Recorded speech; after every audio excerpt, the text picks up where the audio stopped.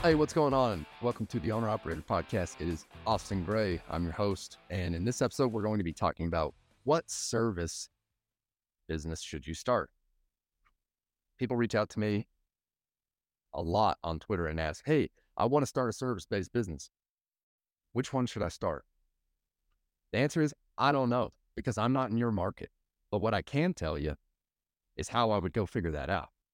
See, in my market, I realized that there was a need for dead tree cleanup because we have a ton of dead trees here in the forests and the mountains of Colorado. A lot of our properties butt up to the mountains, and we've just got a ton of dead trees here. So I knew that I could go offer tree and brush removal service with a truck, a chainsaw, and a trailer that I had. But that may not work for you in your market. You may not live in a forested area and you may not have a ton of dead wood like we do. If you live in Colorado, or if you live in any of the Western United States, I guarantee you do. If look up beetle kill wood, if the beetle came through back in the early 2000s like it did here, there's probably a ton of dead wood in forested properties. So if you're in the Western United States, there's a business idea right there. Go buy a chainsaw and go start cutting dead wood and removing it off of people's properties. Literally, the first guy who ever came and worked for me, went out on his own in year 2, and he was very upfront with me. Hey man, I'd really like to start my own business. I'm like, that's cool. Thanks for being up front, but you can come work for me. So he worked for me all year 1. And then he went off and started his own deal because he knew he could go buy a truck, or he had a truck, and he'd go buy a trailer and get his own chainsaw and start cutting and removing wood. Okay. That worked for me, but that may not work in your market. Here's how I would approach this if I did not know what service to offer. Start with the golf course community. Why? You want to find the people who have money to spend on these types of home services. Think of anything that needs to be done around the house that people who have money either don't want to do it, or don't have time to do it, or they just simply don't know how to do it, and they don't care to know how to do it. They would rather pay a professional to come and do that service. Think pest control, think weed control, think lawn care, think lawn maintenance, think tree removal, tree pruning, shrub removal. I'm just kind of riffing at this point. Pressure washing, house cleaning, window washing, plumbing service. Those are all services that you can offer. But if I didn't know what service I was going to offer, I feel very confident in going and learning a new skill, especially like window washing or pressure washing. It doesn't take a lot of skill. And sorry, that's not to knock any pressure washing or window washing entrepreneurs. I actually think those guys are very smart because it's very easy to train somebody to do that type of work. Like if you want to build and scale and grow a business, like window washing, pressure washing, those are great options. And we will be bringing on pressure washing and window washing entrepreneurs to talk about that business. Here's what I would do though.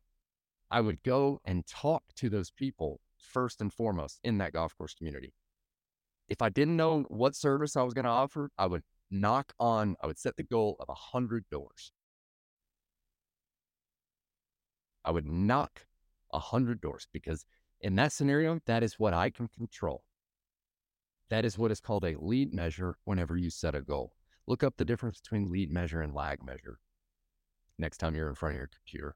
I don't like to set lag measure goals. I like to set lead measures. I'm not going to go into that on this episode. Maybe I'll do another episode on lead measures versus lag measures. But for now, the lead measures in any scenario are the things that you can control as a human being. So think about it this way. If you go knock 100 doors, what can you control in that scenario? You can control whether or not you walk up to that door and knock that door, right? What you cannot control is whether or not that person answers. Okay. That's why it's a bad goal to go say, I'm going to go talk to 100 people, right? Because you may knock 100 doors and nobody answers. Now, statistically speaking, it's just a math equation.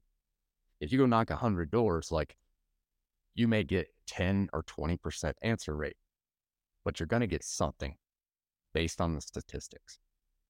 Go knock those 100 doors. That's the only thing you can control. When whoever answers, all you got to do is say this. Hey, I'm a local entrepreneur. I'm starting my next business and I'm just doing some market research right now. Do you mind me asking what home services you pay for? Like, what kind of service providers do you have come on a regular basis? And then stop. Let them talk.